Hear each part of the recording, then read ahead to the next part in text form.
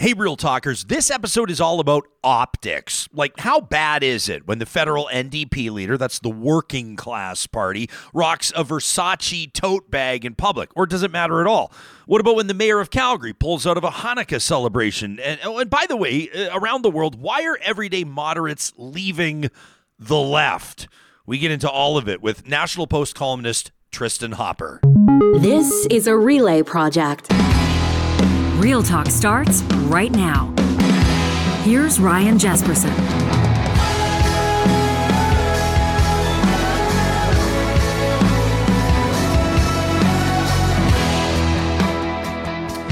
We're asking a hard-hitting question on today's episode of Real Talk, and that is, can you advocate for the poor? Can you advocate for the middle class and still like nice things? Tristan Hopper, correspondent for the National Post, is going to join us in just a couple of minutes to talk about a column of his that went viral. Everybody was talking about it across the country. It was basically a week in the life of Jagmeet Singh's Versace bag. You know, the leader of the federal NDP.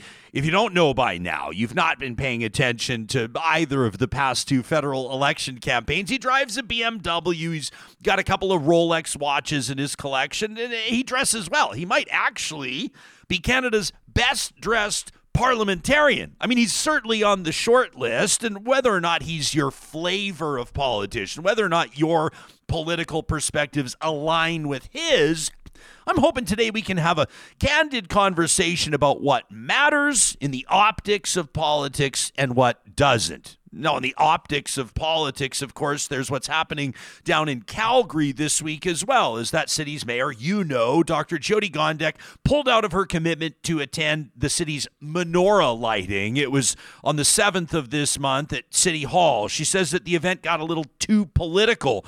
She says she was misled about the focus of the event, and, well, she just wasn't in a position to feel comfortable attending an event that said it was celebrating support of Israel. She's facing fire for that. We talked about it on the show yesterday, and it prompted feedback from a bunch of you, including Lynn, who's just written us an email like 10 minutes before we started doing the show. I've already replied to Lynn to let her know that she's going to hear her words represented on today's episode. I'm going to ask Tristan what he thinks about it as well. That in just a quick second. But first, we wanted to let you know that if you're in charge of safety training when it comes to your company, if you're looking to get your team the industry's best safety training, Danatech's been Alberta's safety training leader for more than 30 years. Their courses are designed by experts with real on-the-job experience, so they're actually going to make a difference on your team's job site.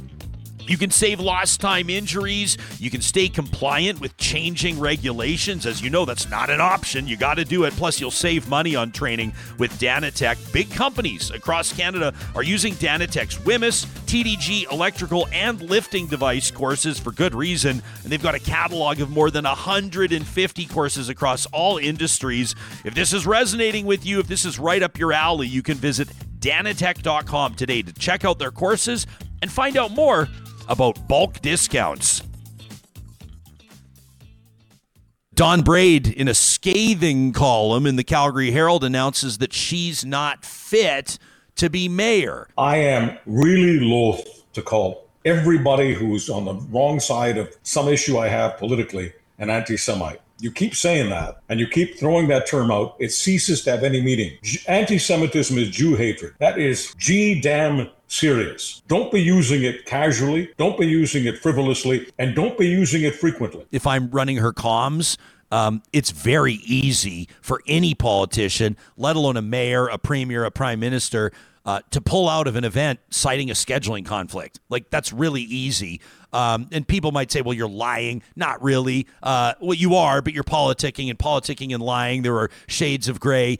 You create a scheduling conflict, you cite a scheduling conflict, and that's it. I mean, she released a statement basically saying that she was disappointed, the politics of it, she was misled, she can't support it, and that's where I'm like, whoa. Like, I can't understand, and I don't think that the mayor writes her own releases.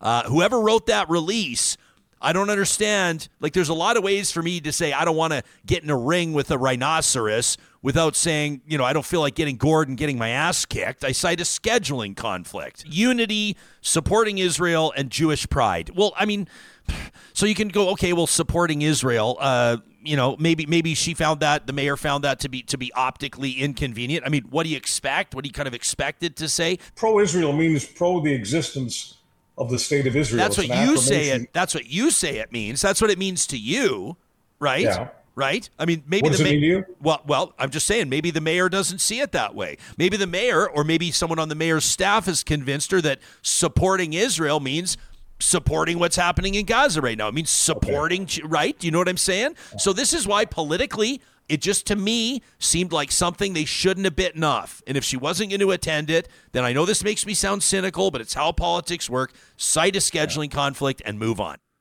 That was me with Charles Adler on Monday's episode of Real Talk as we welcome Tristan Hopper to the show, a national columnist based on the West Coast with Canada's National Post. It's nice to see your face again, man. Welcome back to the show. Oh, thanks for having me. No one else calls. No one else calls. This counts as a human interaction. I'm basically leaving the house. Does the Post tell you that you have to have like a minimum amount of human interactions per week? You get to notch this one down? Oh, have you seen the people who work for the National Post? We have very low standards for what we expect for our employees. Okay. I'm going to get to Lynn's email in just a second on my exchange with Adler about Mayor Jyoti Gondek and the fire she's facing for pulling out of her involvement in this menorah lighting. What do you think? And pull out your flamethrower if you need to. I mean, pull no punches. What do you think about if I was her chief of staff or if I was her director of comms, my plan where you cite a scheduling conflict as opposed to releasing a lengthy statement basically calling out every Jewish person in Calgary? I mean, that's kind of how it landed. Yeah, that was kind of a bad... it was sort of the argument I heard. I'm in Victoria, and we were one of the first places to tear down a statue of Sir Johnny MacDonald. And that was about 4 or 5 years ago. And yeah, I heard from a lot of City Hall insiders, and they said, well, it would have been the easiest thing in the world to just say, oh, he's kind of blocking the entrance. We're going to repaint this. We're just going to move this statue out of the way and then accidentally on purpose forget to put it back. That would be really easy. But no, we had to have some huge thing, grandstanding, and invite the press and, cinch him out by his neck. So yeah, if obviously, you were trying to sort of grandstand and get as much attention out of this as possible. So, she got her wish, a lot of attention. I will note that this is, I was looking at sort of incidents all across the Western world, Europe, North America, of people sort of pulling out of Hanukkah events because they thought it sort of had, political connotations. And there's been incidents sort of like this where someone, some public official maybe peripherally connected to the conflict, doesn't really know much about Hanukkah, will sort of think it's too hot to touch. But I'll say Jyoti Gondek, this is sort of beyond the pale. Nothing has really happened like this to that extreme where she's pulled out and then said this is, basically framed it as some sort of pro-genocide event that she has to avoid at all costs. So yeah, Calgary has sort of come out on top on this one. Yeah, it was in terms of how dramatic it became. Yeah, it feels sort of more important now than ever, and it's like tough position for politicians. Well, she came out and she said, "Well, I don't want to take a side here. I got to remain neutral." I would contrast that with Germany, where Chancellor Olaf Scholz comes out. He's the first German chancellor. He lights a giant menorah right in front of the Brandenburg Gate, very symbolic. This is, used to be the heart of Nazism.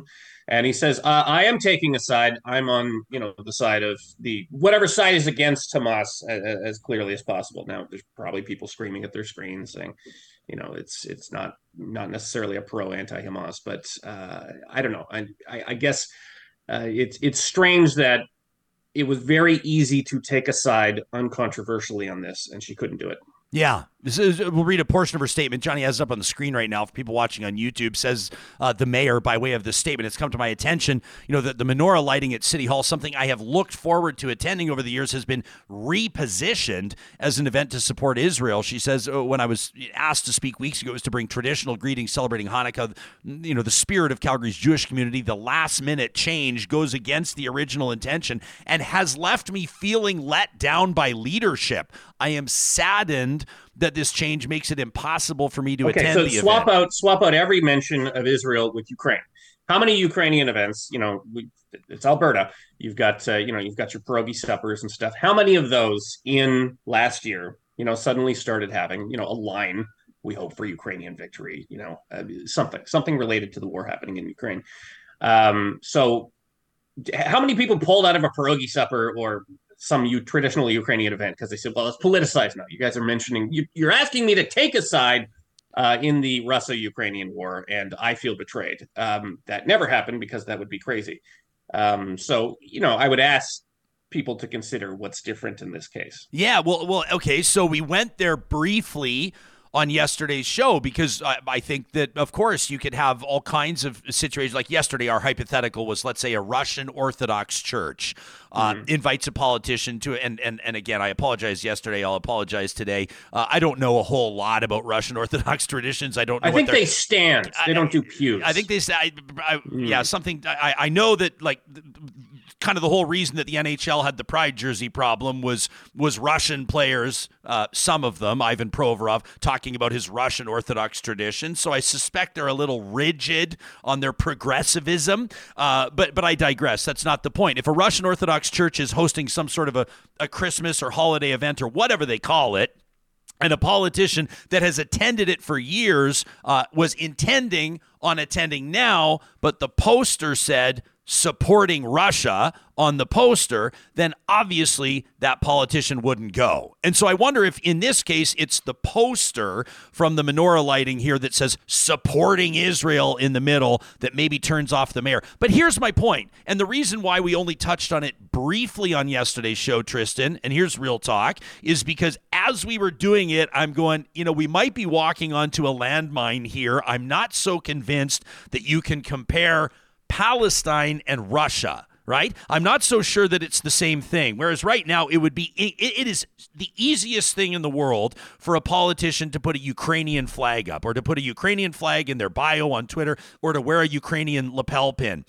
You go ahead and try to wear a Russian lapel pin right now or fly a Russian flag at your office. I mean, you'd be ostracized. You'd have pitchforks and torches outside your office. You could never get away with it. So what's the difference? The difference probably is that the global community, and again, I'm dumbing this down in the shallow end of the pool, but the global end of the community sees the average Palestinian as in a very different circumstance than the average Russian, right? They don't see, perhaps you could draw comparisons between Hamas and Putin. I mean, we should have Harvard PhDs doing that if we're going to try it, but it's no, not Harvard. But pick one of the other, less anti-Semitic universities. That's right. Well, who's left? I mean, everybody's under fire right now. But at the same time, politicians will put and are putting Palestinian flags in their Twitter bios. Like, I don't think you can maybe go Ukraine and Israel in a way, but for a lot of people, nobody thinks that Ukraine is the aggressor. Nobody does. But when you're taking a look at the conflict, Israel-Hamas, this war, a lot of people believe Hamas is the aggressor. Look what they did on October 7th. A lot of other people are like, Israel is the colonizer. Israel is the just occupier. A difference in strength. I'm sure if Ukraine was actually able to, take back Crimea and start taking over Russian territory, which I could argue is justified for a number of reasons, people would turn. I think people are just seeing sort of a power differential and sort of making a decision based on that rather than, some of the underlying morality. But if you're comparing them, I mean, the Russia-Ukrainian war has been devastating to the Russian people. Hundreds of thousands of young men sort of drafted and sent into machine gun fire.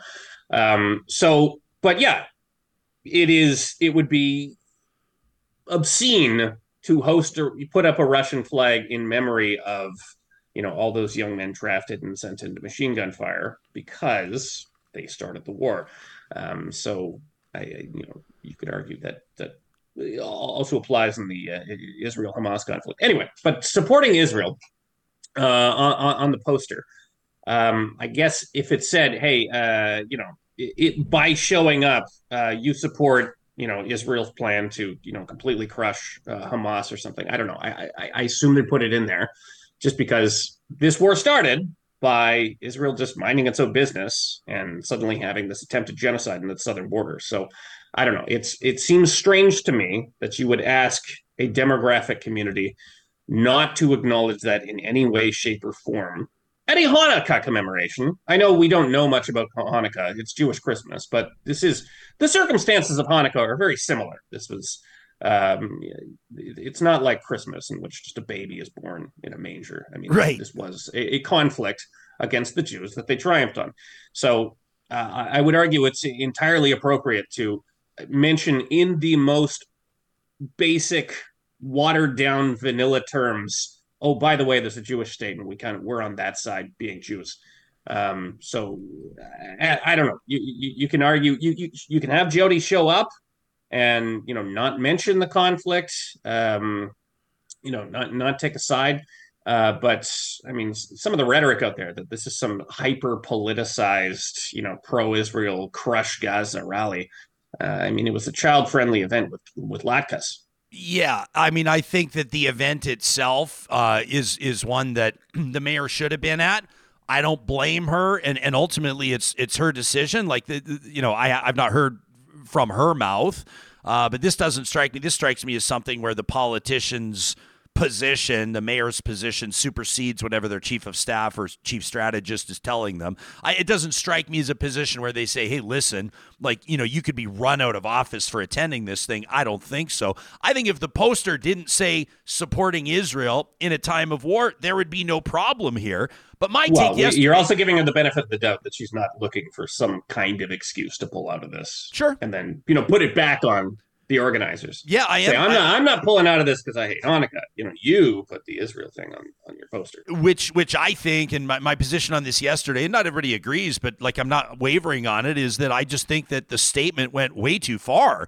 The statement, basically says I was tricked. I mean, there's been responses. Yeah. We cited those crafty Jews. Well, and that's so that was the whole thing yesterday. There was a statement. I wish I could recall, but we mentioned it in yesterday's episode where a spokesperson for a significant Jewish organization in Calgary basically said this furthers the stereotype that Jews are conniving, right? That we tricked the mayor into attending the menorah lighting ceremony. No, it's true. They lure you in with latkes, and then if there's an attempted genocide on them, you took our latke, but you should take a side against the price. The pro-terrorist genocide. Yeah. By the way, somebody says on our live chat that they weren't expecting such sarcasm out of the gates. They say, what a refreshing start with Tristan this morning. So Lynn sent us an email. We got it 10 minutes before you and I started talking today. She says, good morning. I was disappointed by your discussion of the menorah lighting in Calgary. I completely understand Mayor Gondek's decision not to attend because of the mention of Israel in the promotion of the event. She says, I read of the significance of the Festival of Lights, just like you were talking about, Tristan. The Festival of Lights and Hope from Rabbi Sandra Lawson in her Substack. You can check it out, rabbisandra.substack.com. With not one mention of Israel, says Lynn. Hanukkah is a Jewish celebration, one that can surely be celebrated by all people, bringing light and hope into darkness. Lynn says, best wishes to all celebrating light and hope this season, whether they be Jewish, Christian, or other faith traditions. I appreciate that. Just calm, measured, reasonable take from Lynn, the real talker. Here's the flip side of this. The mayor could have easily attended this, and if anybody ripped her for it, if anybody criticized her for it, it's you got to be kidding me. You got to be unhinged, I think, to be targeting Hanukkah celebrations. And also, what now. are you asking of the Jewish community? So Jewish community is holding, oh, by the way, we're having our annual festival, the one Jewish holiday that actual non-Jews show up to, because we all think it's Jewish Christmas. It's not actually a major Jewish holiday. We've just decided it is. So this is the one Jewish thing that all Calgarians do every year. So you have a community, some of them have relatives who are in Israel. So, this is something that has affected them directly, and this is all they're thinking about. And they're supposed to hold this major Jewish event. And if you mention the one thing, the country filled with Jewish people that has majorly affected your life and your perceptions of Canada and blah, blah, blah, blah, blah, blah. If you mention that once, it's a politicized event and I'm going to pull out. So it's strange that they're not even allowed to mention the word Israel. Meanwhile, I sang "O Come All Ye Faithful" the other day. It contains the word Israel. Yeah. We've got... Yeah, by the way, I don't want that. I did let that land. I'm just trying to do some research on the fly here because Kimberly on our live chat. Tristan, have you heard of Super Chat? people can sprinkle a few bucks our way, and we make sure that their comment is read if it's appropriate. If they have a comment, it's kind of a neat way that they're able to support our talk. This is something I've been advocating for a long time. Pay for your comments. Yeah, paying. I'll take any amount of abuse. If you were paid for comments on what you do, you'd be joining us from Maui, buddy. I've seen the comments that your things draw here, but Kimberly says, and I appreciate this, tossing $7 our way, Kimberly. Thank you very much. You just bought Johnny a cold pint. She says, can you please address the Israel bonds raffle, which is further down the flyer? Let me see this. I didn't rail bonds. Sure, there are Israel bonds. Did you see this? Are you familiar with this story? Let me read here. There are people talking about Gondek pulling out of this thing.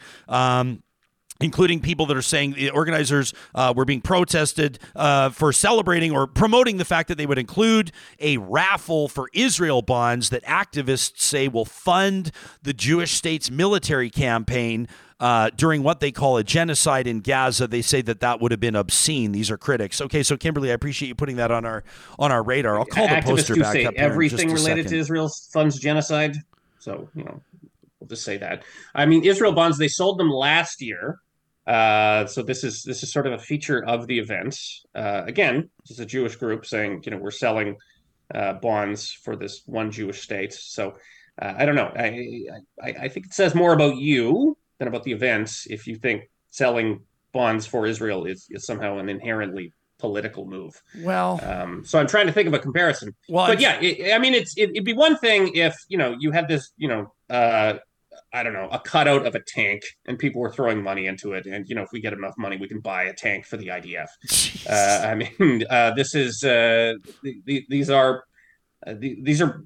it's like, it's the equivalent of a Canada savings bonds, but for Israel. Again, you're asking this Jewish group not to acknowledge or support, the one Jewish state in any way, shape, or form, because people may not like this conflict they're currently waging that they didn't start. I don't know. I find it hard to get upset about selling of Israel bonds, because if it wasn't the Israel bonds, they're going to find some product here that used. I guess here, listen. So and shout out to Kimberly, because Kimberly, I had not seen. I've only been seeing. Please pay for any comments. I'll take any. Yeah, well, yeah. If anybody wants to comment on Tristan this morning, you can do so, and we'll guarantee we read it for the small bargain price of $6.99. What do you think? $19.99. We'll repeat it. But shout out to Kimberly, because I hadn't seen this part of. I've only seen cropped parts of the poster.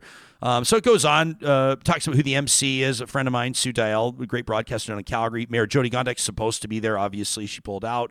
The musicians that'll be there, some school choirs, an Israel bonds raffle, and then soup, latkes, and more. I guess if you wanted to make this like as safe as possible, as tepid as possible, as politically palatable as possible, you could have foregone the Israel bonds raffle, and instead you could have raised money for Calgary's. Well, because they did it last year. So you got to think, you're sitting in a room. It's like, well, we did it last year. It wasn't controversial.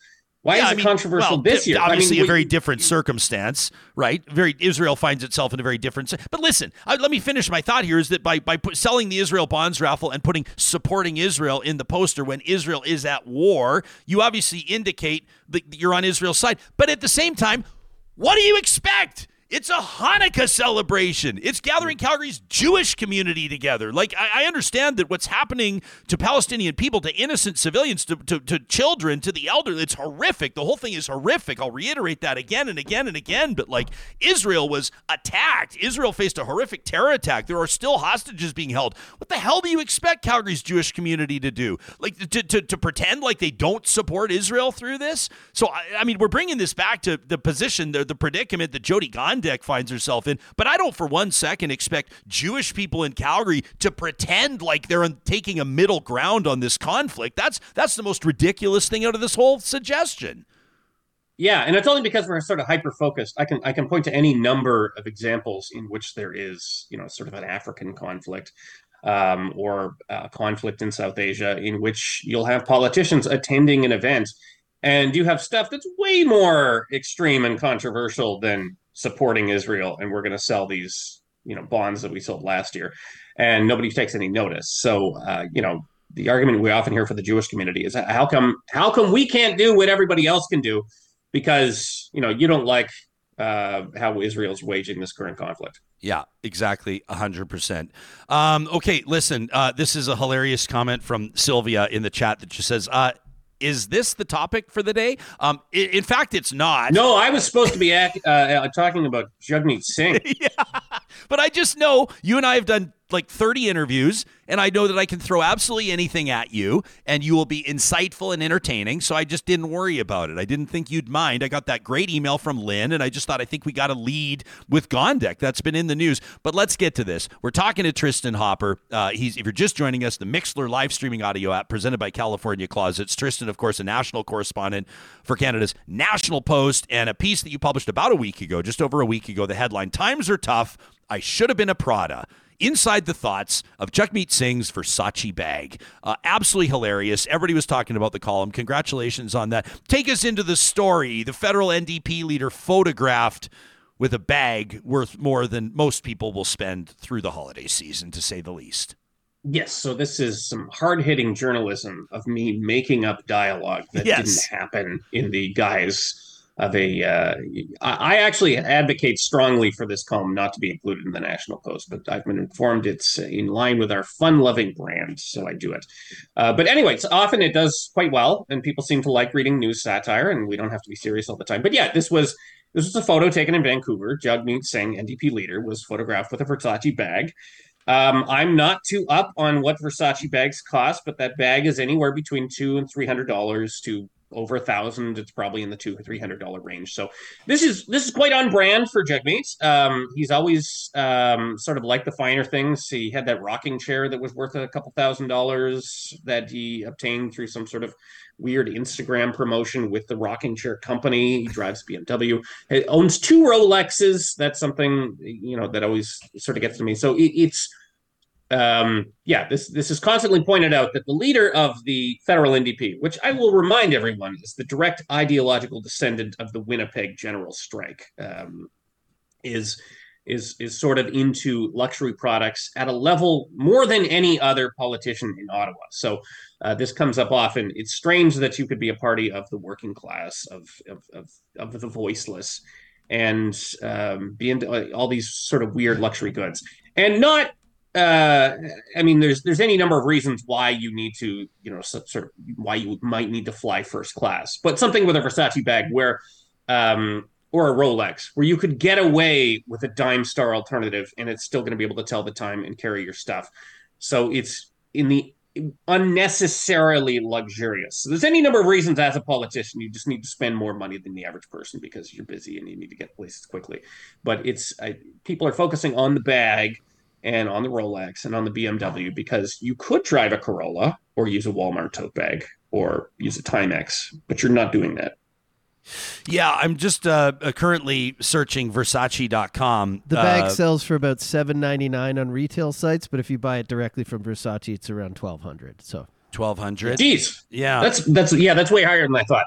Well, so, anyway, and I'm looking here, like on Versace.com, like his is not like a recent model. This is stuff that doesn't matter at all. It's a tote bag. It's a tote bag. So I'm looking like a Versace computer bag is $3,700. If anybody's looking for a great Christmas gift, the denim tote bag is on sale right now, down from $2,700. For just 1,300 Canadian dollars, Tristan.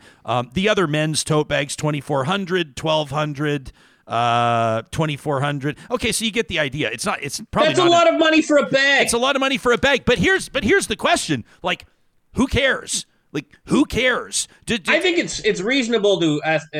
I think it's reasonable to assert that if you're taking up political causes that are ostensibly representative of the working class, and you live in a world in which, I need something to carry my stuff. $1,200 seems like a reasonable amount. That you're not intensely connected to what those issues might be. And potentially that's reflected in NDP policy. I mean, their sort of main policy now is that groceries are too expensive, so we're going to yell at grocers until prices go down. Do you really think, and hi, devil's advocate here, do you really think that Pierre Poilievre understands the struggles of the common person right now? No, I don't. But when you're shelling out $1,200 for a bag, that indicates you're not even trying. There's nothing in your head saying like maybe I should just use what the normies use. This is obviously not the bag that my constituency would use. I should see what their bag feels like. Yeah, but I just think Because, like here, I'm just a journalist. I work for the National Post. Obviously I could get away with just living this sort of privileged bubble existence, and I'm sure it wouldn't get in the way of doing my job. But if you're NDP leader, you should probably consider riding the bus every once in a while. Having a taste of what the life your constituents live, because that's probably going to inform how you do business. Yeah, so, I just think that when you're getting a $1,200 Versace bag, you're aggressively saying, "Oh yeah, that's not me. I'm up here and you're down there." I mean, the optics of it are interesting. I mean, Pierre Poilievre never would carry a bag like that. I think he's too smart to do it. I think that his team is too smart to let him do it. I'd be curious to know what, like, Poilievre, he's kind of undergone this image makeover over the past while, and I would be, this is a sincere and serious point. I would be really only curious to know, like, where does he get his suits? Ever. Yeah. Where does he get his suits? Like, you can get, like, does he go to Tip Top and is Pierre Poilievre wearing $300 suits? I doubt it. I would imagine, like, the average, like, tailored, beautiful men's suit is, like, $1,500 to $2,500. I'd be curious to know if he is, and if that would be unpalatable to people. But when you're representing, and I don't want to say that conservatives are representing the rich, because the Poilievre would never agree with that. They are going to campaign, they're going to win an election on speaking for the average statistically, middle class they increasingly person. Aren't. But maybe this Versace bag is maybe we get into that. But I'm just saying the conservative leader would never do it. A union leader is always going to show up to union meetings or rallies with steel-toed boots that they haven't really worn in 15 years. And everybody knows that they're making $350,000, $400,000 a year, but they're going to pretend like they're all fighting for that 80-cent an hour raise. It all comes with the territory. So the Jagmeet Singh thing, I get why wearing the Rolex is a tough look. I get why driving the BMW is a tough look, but also, like, the guy comes from a background where he has the wealth, he has the privilege, he has the opportunity, and he has the taste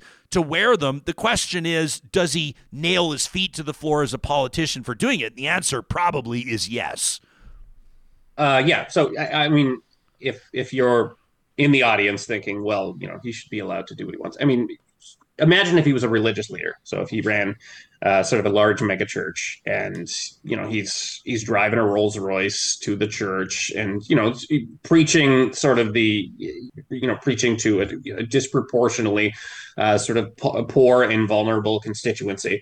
It would be dissonant if he was aggressively trying to look like he's not even part of that constituency. So making choices like buying an obscenely expensive bag when you could have easily gotten away with a lower class bag. You should also point out, and I don't know if it's relevant or not, but he didn't like show up to a rally with the bag. He was captured. He was caught on camera with the bag getting into a vehicle. So I don't know if that makes a difference. I mean, obviously politicians, everybody for that matter, you're on camera 24 hours a day when you're out in public, especially if you're a recognizable person. Mm-hmm. You should assume that you'll be photographed. You should assume that whatever you're doing could be made public. I do think it will have an effect professionally. So, I live a terrifyingly cheap existence at times. I'll try and buy expired food. I'll go to really alarming lengths to save money. And I would say that side of my personality it's yielded any number of news insights that maybe a more sheltered Toronto journalist wouldn't have. So when you have an NDP leader who is sort of actively deciding not to live in the world that he pretends to represent, I think he's going to have some blind spots. And if you look at the statistics, you mentioned, conservatives traditionally being seen as the party of rich people. Statistically, when you sort of do polls of Canadians by wealth, they're going in droves away from the NDP towards the Conservatives. So you have to ask why that's happening. It's not entirely because Jagmeet Singh is carrying a Versace bag, but you could argue it's a factor. Yeah. Oh, Johnny found this So there's the specific bag. This is on a resale site, American, $7.50, about $10.50 Canadian. I get it. This is your Christmas. Is this you subtly letting me I'm know what trying you're to hoping poke the for bear here. Christmas? That would be. I mean, if you want to be like, if you're working on Parliament Hill, that would be a sweet flex to show up to news conferences with that bag. Right? Yeah, Tristan, I think that is it's kind of interesting, and like what you just said resonates. Like not even pretending. And that's an interesting thing. I want to circle back to this. Can we keep you I'm leading the. Okay, sorry. No. I feel like we're running up against the clock on the time we asked you for, but I'd love to keep you longer. Do you have any obligations? Can I keep you for 15 more minutes? Like, what's your morning looking like? Do you have to like get kids to school? I know I don't want to put you in a tough spot. Never mind that we're doing this live. Thousands There's of a people. crying baby that might factor. There's a in. crying baby. Okay. Do we need to attend to the crying baby now?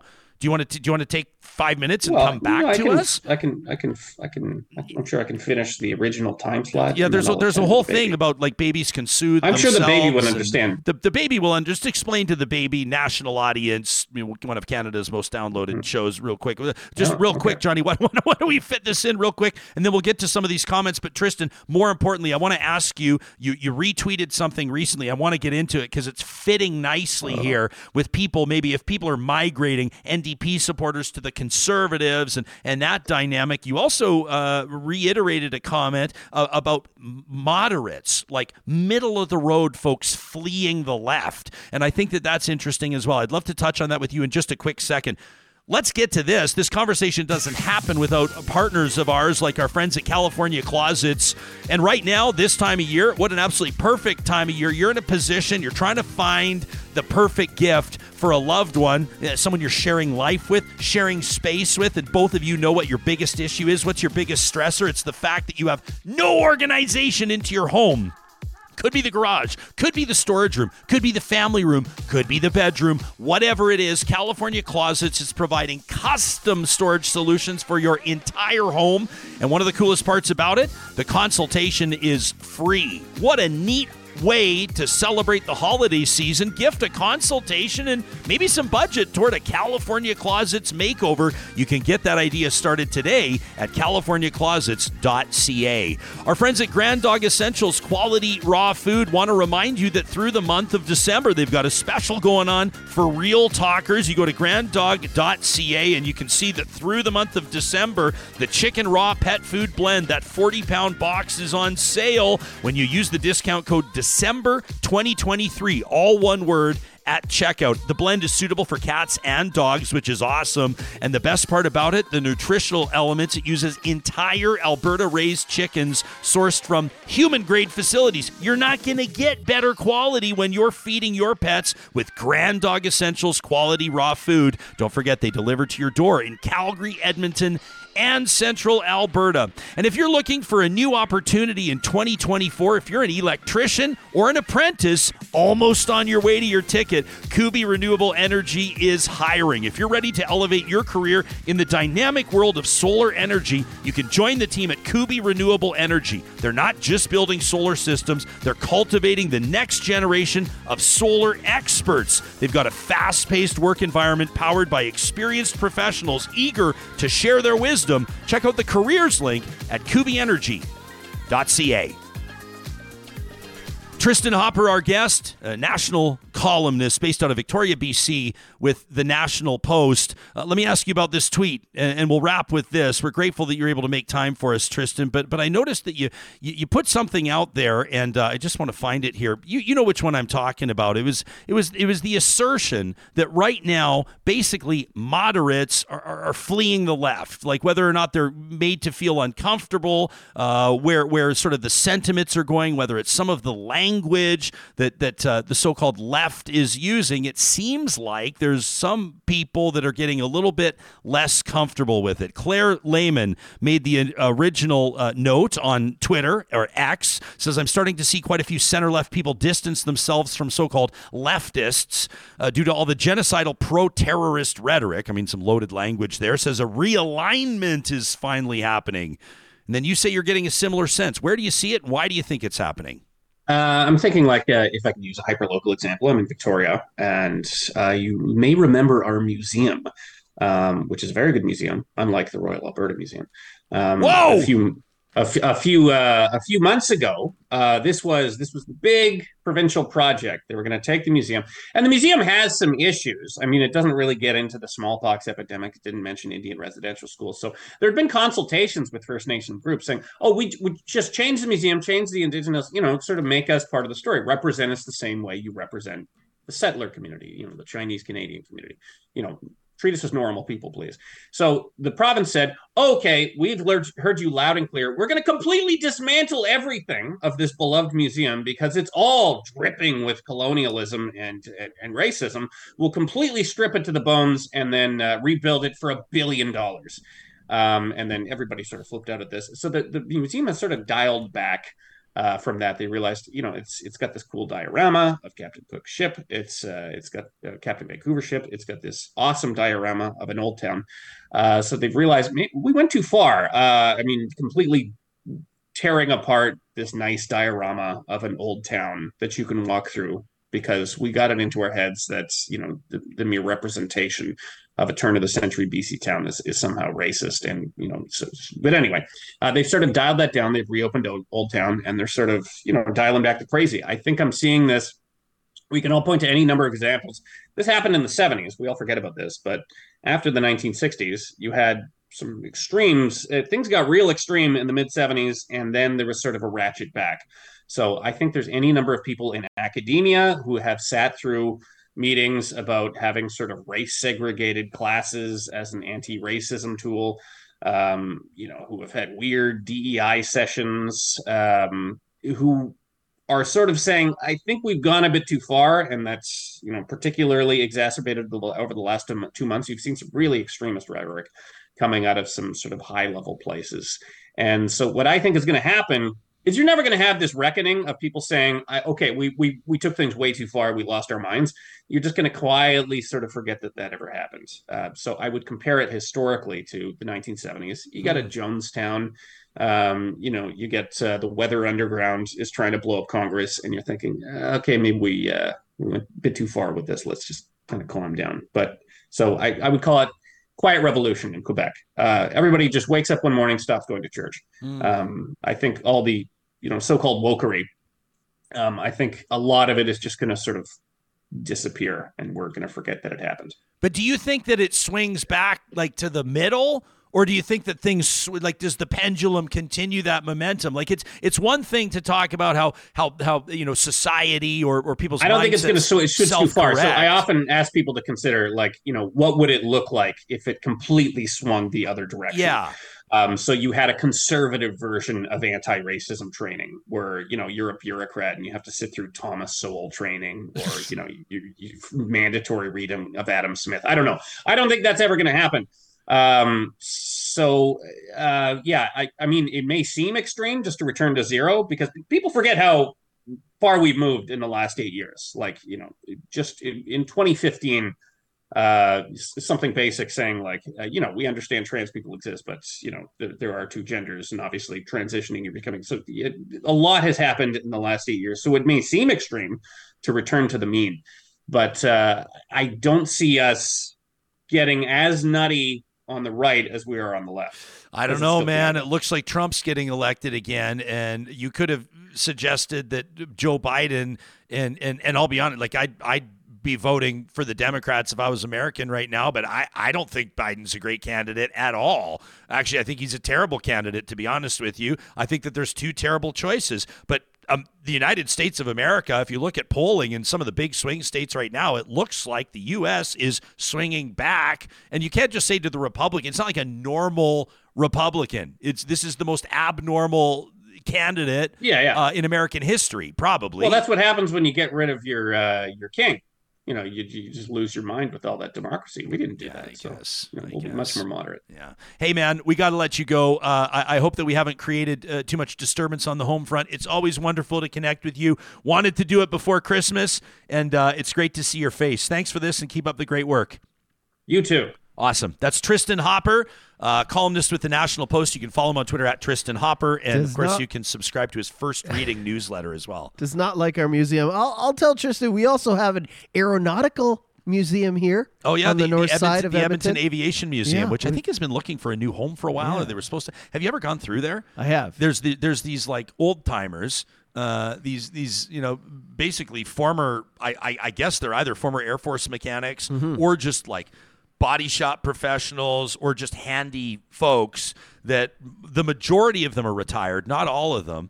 And they pour hundreds and hundreds of volunteer hours into rebuilding and restoring these vintage historic aircraft. Yeah, they've got one right out front when you drive by. It's unbelievable. They have like all kinds of like old fighter jets, and the ones I love are like the Bush planes and the ones that have been used to fight wildfires through the years and everything. Yeah. The ones that have landed in like Alaska and the Northwest Territories in very dangerous conditions, and they do a great job of telling the stories. They show too the garb that the pilots used to wear. Yeah. Like Wap May and all these great pilots from back in the day. And you realize like these were like open cockpits and they're basically wearing leather jackets.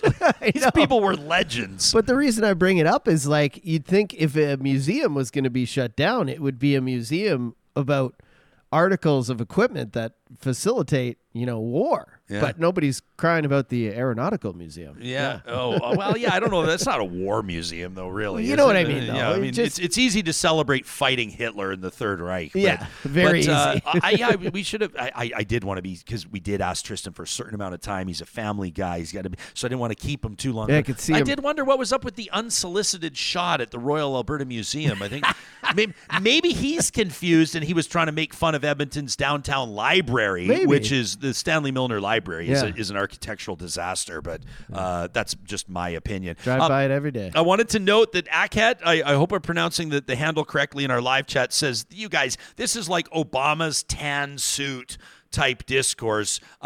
Great reference. I would disagree just because you remember this whole thing about people were like critics of Obama. I mean, they were critical of everything. Got They to didn't wear like blue, black, or gray. and you can always spot them because they never refer to him as Barack Obama. He's Barack Hussein Obama. They got to get the Hussein in there. But they couldn't. He was unpresidential. He wasn't fit for office. He wore a tan suit. You know what they hate? They hate that he's as cool as Michael Jordan. Right. They basically hate that if there wasn't limits on terms for presidents, Barack Obama would be president for 30 years. Yeah. They basically did. They don't. The critics don't like that. But here's the difference. I think is that the Jagmeet Singh thing. Again, is it that serious that he carries a Versace bag, that he has 2 Rolexes, that he drives a BMW? Like, it's not the most serious thing in the world when we have like a housing crisis, when people can't afford to feed their families, when we have like obviously environmental and climate crises. There's bigger fish to fry than Jagmeet Singh's tote bag.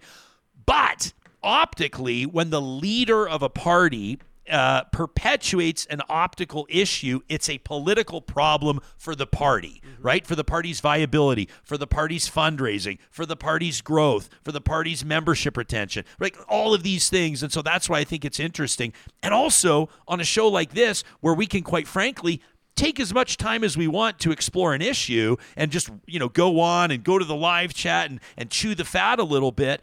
These are the types of things that I think most people are interested in talking about. Like, we can talk about the carbon tax and should it be raised by $15 a ton and all that kind of stuff.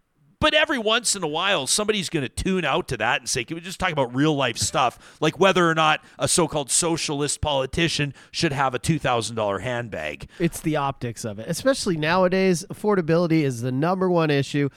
Look, Singh, I love your vibe. I love your fashion style. But maybe just leave the Versace, the Gucci, the Rolexes at home for just a year right now until we figure out a way to make, life more affordable for Canadians. Yeah, and then I guess also is he supposed to? I don't knock him for Maybe owning he is, it. but like, is he supposed to? I guess he is kind of supposed to pretend like he doesn't like nice things. I mean, like, you can't be. I mean, I'm just trying to think, like, what's the flip side, though? Do we? And I said this the other day facetiously, but like, do we want him wearing like old burlap sacks, like old like coffee bags? No. Like you don't want him to pretend like he doesn't have style, pretend like he doesn't have taste. You brought up like Barack Obama. Like, even when the Obamas went out with like Jay-Z and Beyonce, He's still just wearing a suit. He's not Oh, wearing. I love that you're trying to do this. You know what I mean, though. He's Obama's not throwing on gold chains and Rolexes. He's flying private with Jay-Z and Beyonce. I know, and he's wearing very nice suits that obviously cost a bunch. But it's the extras that kind of the optics are like, do you really need those extras? But at the same time, we talked about this before we went on air. Politicians are allowed to live a little too. They're allowed to have a few nice things to make them feel good. I don't knock them. And again, we looked at the bag, $800 American, 1,000 Canadian. It's not like he's walking around like some purses, some bags. You saw them on the site, 10 grand, 20 grand. Somebody on here, who was it? I wish I could give you credit on this because you helped me learn something new today. Gosh, well, you know who you are. I apologize. There's a lot happening in the chat, so it's going fast. I've lost your comment, but I did Google this. Somebody said it's a Versace bag. It's not the end of the world. They said it's not like it's a Birkin bag. Are crazy. Do you know Birkin bags? So I didn't know until I saw whoever it was in the chat. Credit to you. But so I Googled, as Tristan was talking, I Googled Birkin bags. Are you familiar with these? You can buy them at Hermes in Paris. Yeah. So it says that the Birkin bag can range from $10,000 to $2 million. The resale on bags in the States is crazy too. Like what? Versace, Gucci, Birkin. Like when you have like one that's been discontinued or is 20 years old that's in incredible condition, it can be ridiculous. And I only know this. Shout out my partner JC because she watches Real Housewives and all those reality shows. The bags they have. They collect these like retro vintage bags, and some of them when they talk about it, I paid $45,000 for this. And it's a bag. It's a leather bag. That's all it is. So I don't think $1,000 bag is that much. But you're right. When you're out just going to work, like he's dressed down and stuff like that. Yeah. You're gonna get caught on camera. People are gonna snap photos of you, and you gotta deal with what you got to just while you're the leader of the federal NDP, you got to pretend like that's not your thing. I guess you got to put away. I mean, I'm wearing a nice watch today. It's like it's just a tiny portion. This is in the hundreds, not the thousands. Look at this guy. And look at this bad talking boy. about affordability with his gold watch. But this watch, I've had it for almost 15 years now, and it's less than $1,000. A Rolex, you're not getting into a Rolex, I don't think, for less than 20. You can have a few. I'm pretty sure they're more than that. So you can wear a nice watch. And wouldn't it be a great flex for Jagmeet Singh if he wore a flashy watch like what I'm wearing today, and he got asked about it by a cynical reporter, and he got to say it was $5.99. Yeah, exactly. Wouldn't that be great? Or I saw somebody else in the chat joking around, well, maybe his bag was a knockoff. And then people making points as well. What if it was a gift? Resale, a gift, Although politicians can't, it'd have to be from family. They can't accept those gifts. That's true. Unless you're in Alberta, where the UCP have lifted the limits on gifts that politicians can receive. I've quietly wondered, and now I shall do it aloud, if that was prompted in part by my question of the Premier. The last time she was on the show, do you remember this? It was right after the Heritage Classic when the NHL was at Commonwealth Stadium, outdoors in Edmonton. The Oilers beat the Flames, no big deal. And I asked her, is it true that the ethics commissioner prohibited you from attending the Heritage Classic? And we were the only ones to ask her that question because we had the exclusive inside scoop. And she let us know that was indeed true. And I told her that I thought that was ridiculous. Some of you didn't like it, but I think that that's ridiculous. If the political leader of a province can't accept the invitation from the NHL commissioner to hang out together and attend a game as they're trying to get an arena built down in Calgary. But anyway, a couple of weeks later, the UCP announces that. I don't know. Draw your own conclusions. She got to accept that heat pump live on TV too. So maybe that's... You know what? I bet you, and you're joking, and that's a great reference. She couldn't have unless they did it. She couldn't have. Right? Because what would thought of that what's a immediately. heat pump? Probably $1,500. I don't know. Of course, it's probably $1,500. Gift. My guess would be. These conversations, and in just a second, a couple of your emails, none of them kind to us, and that's great because you're holding our feet to the fire, and we love it.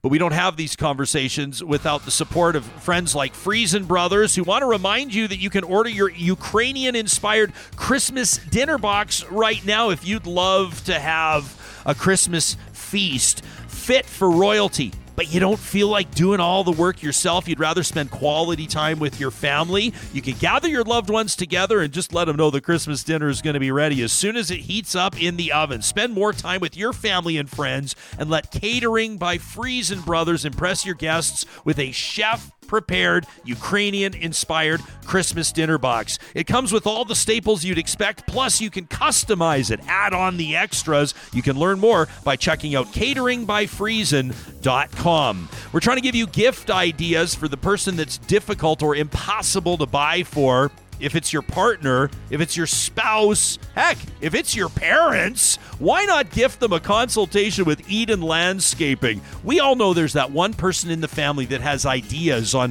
what we could do to improve our outdoor space, whether that's a water feature, a new retaining wall, who doesn't want an outdoor kitchen? Eden Landscaping does it all. And if you want shovels in the ground in the spring or even the summer, the best way to ensure that you stick to that timeline is to start the design conversation today. You can find Eden Landscaping, a custom builder with more than 20 years of amazing experience, online at landscapeedmonton.ca.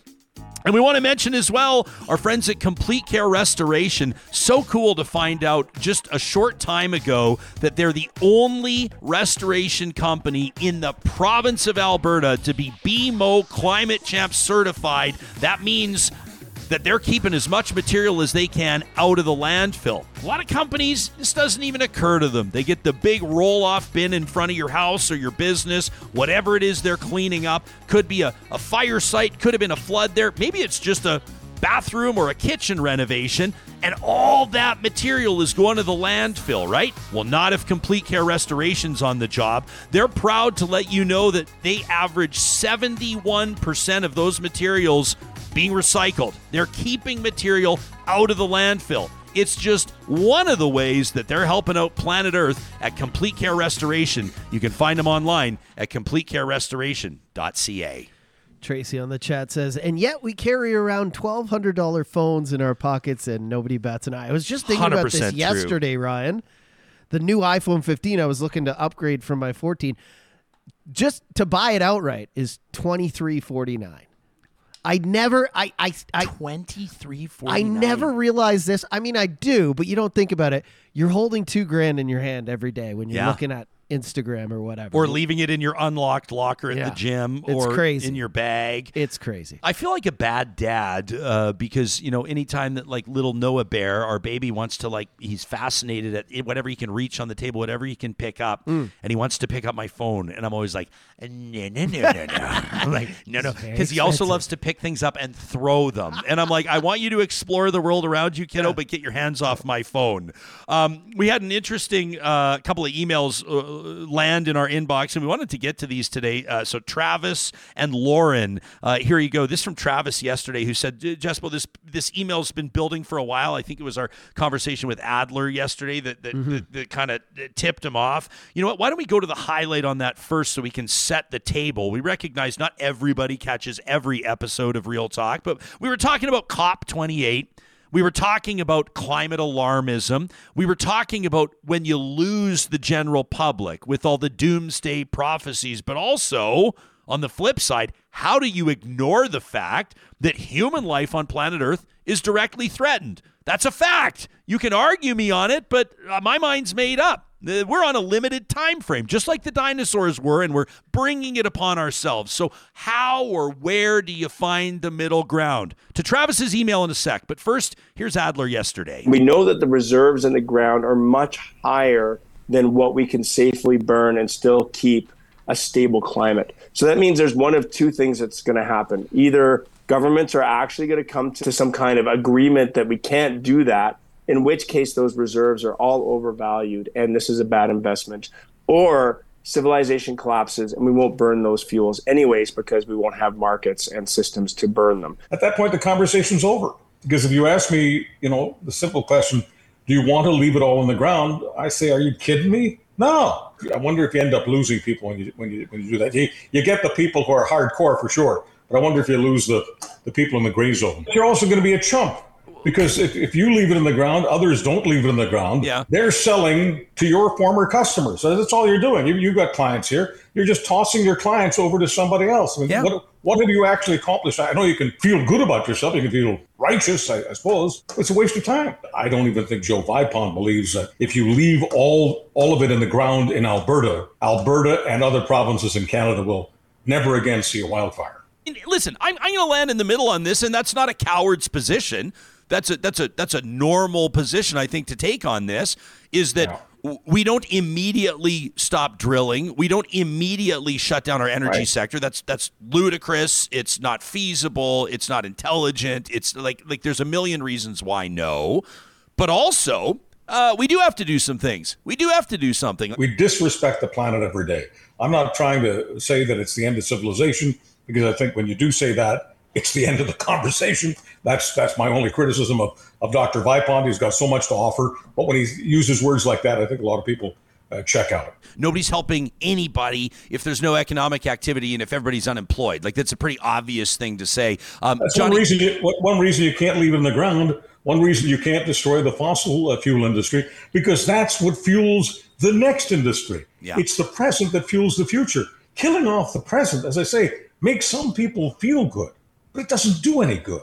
That was Charles Adler on our most recent episode of Real Talk, responding to Dr. Joe Vipond, who joined us on our most recent Real Talk Roundtable, live from COP28 in Dubai. I love that roundtable, by the way. You can check it out. So Travis writes in, earmuffs, kids. He says, you and Adler, fuck, have you two gotten painful to listen to? Travis says, and it's all caps. Travis says, both of you saying we need to do something for climate change and believing it's real, but then you spend 10 fucking minutes complaining about doing anything. And plastic straws, says Travis. I should have saved this for the flamethrower. How the fuck do plastic straws even register on your first world complaint list? Have a problem? Don't drink it as slow as a toddler. Travis says, I understand that when activists say that we're in dire straits and it's apocalyptic, they can shut people down and folks will stop listening, but we have to start moving with some urgency and doing something. Also, please stop carrying water for Danielle Smith. It's clear every time she's brought up. I'm a longtime listener, as I love the diverse interviews, but fuck, he says, lately it's painful. That from Travis. We appreciate you sharing. We do agree, and I'll just say I agree. The royal we agree that the situation is very serious and that we need to do something. The question is, what's the right thing to do? I don't know if you happen to see former American Vice President Al Gore absolutely roasting the COP28. Oh yeah, I saw that, yeah. He basically says, nobody's taking this seriously. Yeah. There's nothing coming out of this climate convention that's worth its weight, and we're not doing enough. This from the guy behind the documentary, of course, An Inconvenient Truth. So there is that general sense that there's not enough being accomplished at COP28. We heard from the UN Secretary General on yesterday's episode of Real Talk, talking about how we're minutes away from midnight when it comes to the planet hitting that goal of keeping the temperature rise below 1.5 degrees Celsius. So the question is, what do you do? And the answer for different folks differs. A lot of people believe that it's carbon capture. A lot of people believe, most people believe, you got to reduce emissions. Some people believe that basically, there's no need to slow down the fossil fuel industry at all in transition.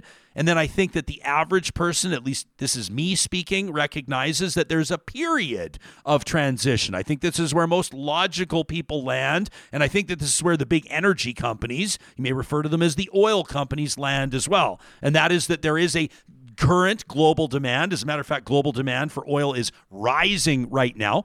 But there's a horizon that's approaching. And whether that's 15 years from now or 50 years from now, at some point, we won't be burning fossil fuels anymore. And future generations will look back in somewhat a sense of disbelief that we used to burn fossil fuels like we did. So you see energy companies investing in new technology. That's a good thing. There's probably some bridge fuels. Obviously, there's a lot of talk about stuff like natural gas. We've explored that on this show. And of course, a lot of folks will want the conversation to move toward things like hydrogen and nuclear power and the like. So we'll continue to have those conversations, Travis, and real talkers like you.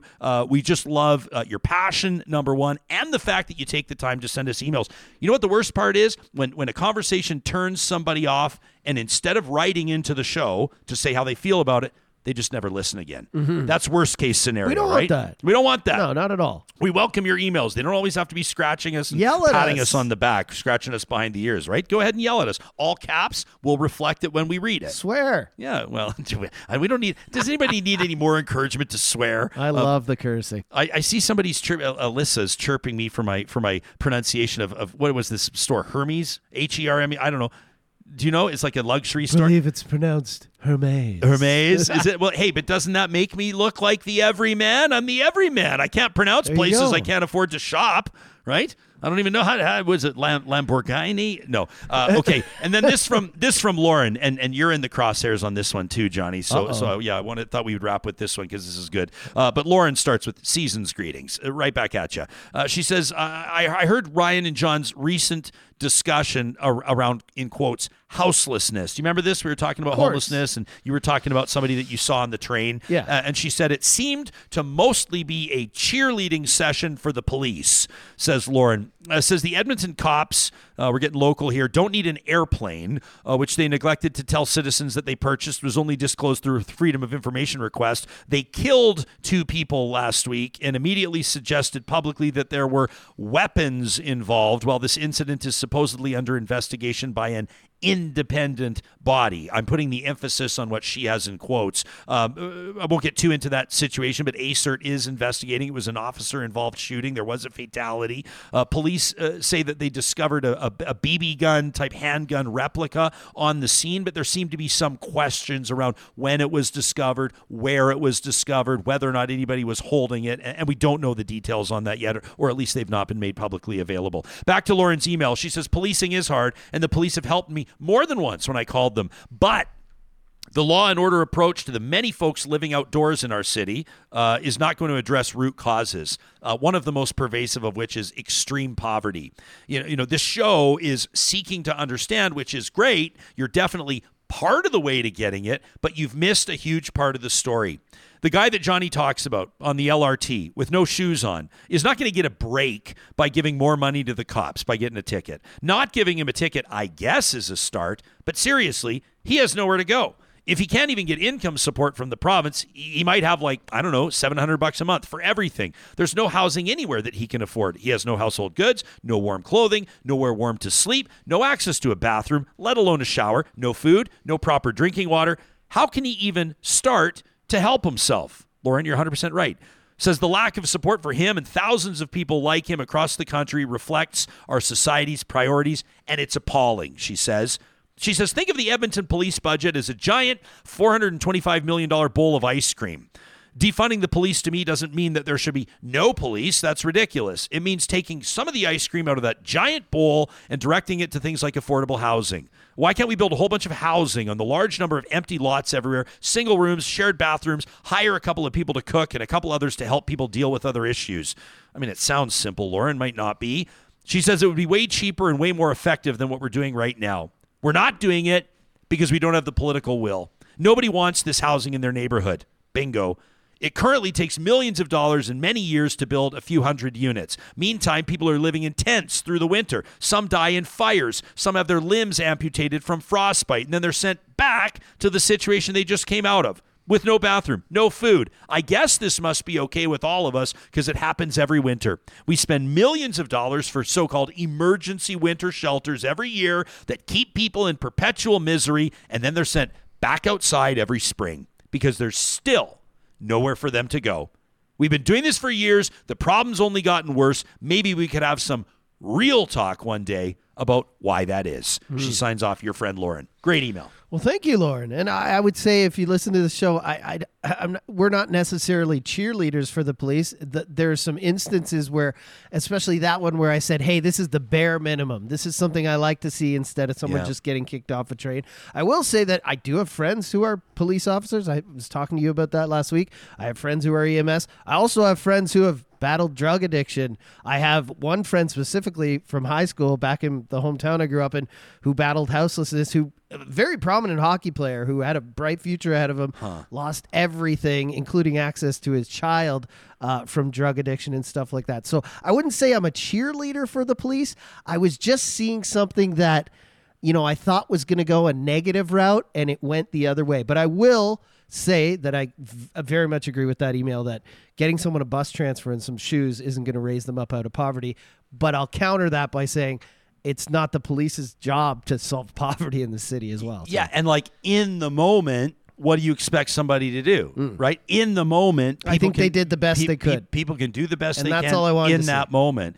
And I appreciate, so we will read the criticism on the show. We're more inclined to read the criticism than the praise. We appreciate the praise. I have a note here to thank Scott for his $25 super chat contribution the other day. Don't think that we didn't notice it, Scott. We sure appreciate that. It's not all about the money either. We appreciate some of you have sent us Christmas cards. You sent them to Mercer Warehouse, which we sure appreciate. Some of you have sent us kind notes on email. That means a lot to us, but we want to read the criticism out loud, and we want to read it on the show because we believe that it furthers those conversations. So when somebody says, you're carrying water for Danielle Smith all the time, if that lands that way with you, then I want to address that with you. I want to talk about that with you. I think there's a lot of things that Danielle Smith is doing, that her office is doing, that are absolute lunacy. I mean, we've talked about that. The Alberta Pension Plan, when have I ever spoken even remotely favorably about that? And Alberta Police Force, I don't think it's a smart idea. I think it's a waste of hundreds of millions of dollars, and I've spoken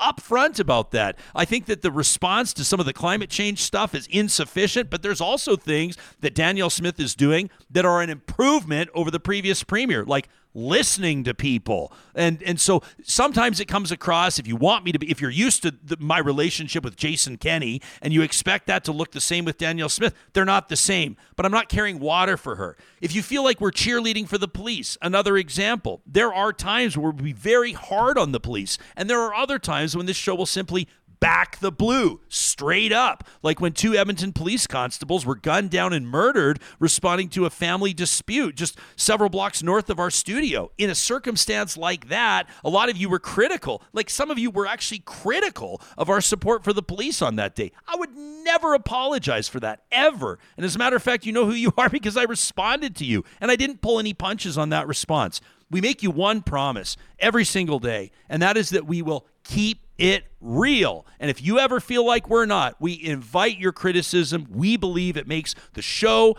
and the audience stronger. Call us on stuff. I mean, that's what 100%. People keep asking me this on the street and at events and stuff. And, you guys think you're experts. I'm like, absolutely not. That's why we have the experts on. Well, we are experts on some stuff. We're not investigative journalists. We're not experts on anything. Well, fantasy hockey, I'm a bit of an expert. But music.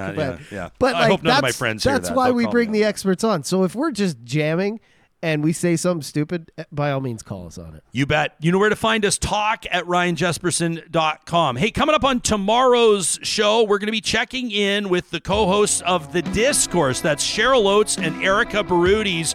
We're going to play an episode kicking off that tomorrow. Hey, on this podcast they've received questions, like individual video questions from the premier and the official opposition leader. Both of them listeners to the new show. We love seeing that uptick. We love the theme of it. We'll be returning to our so-called roots, talking Alberta politics on Wednesday's Real Talk.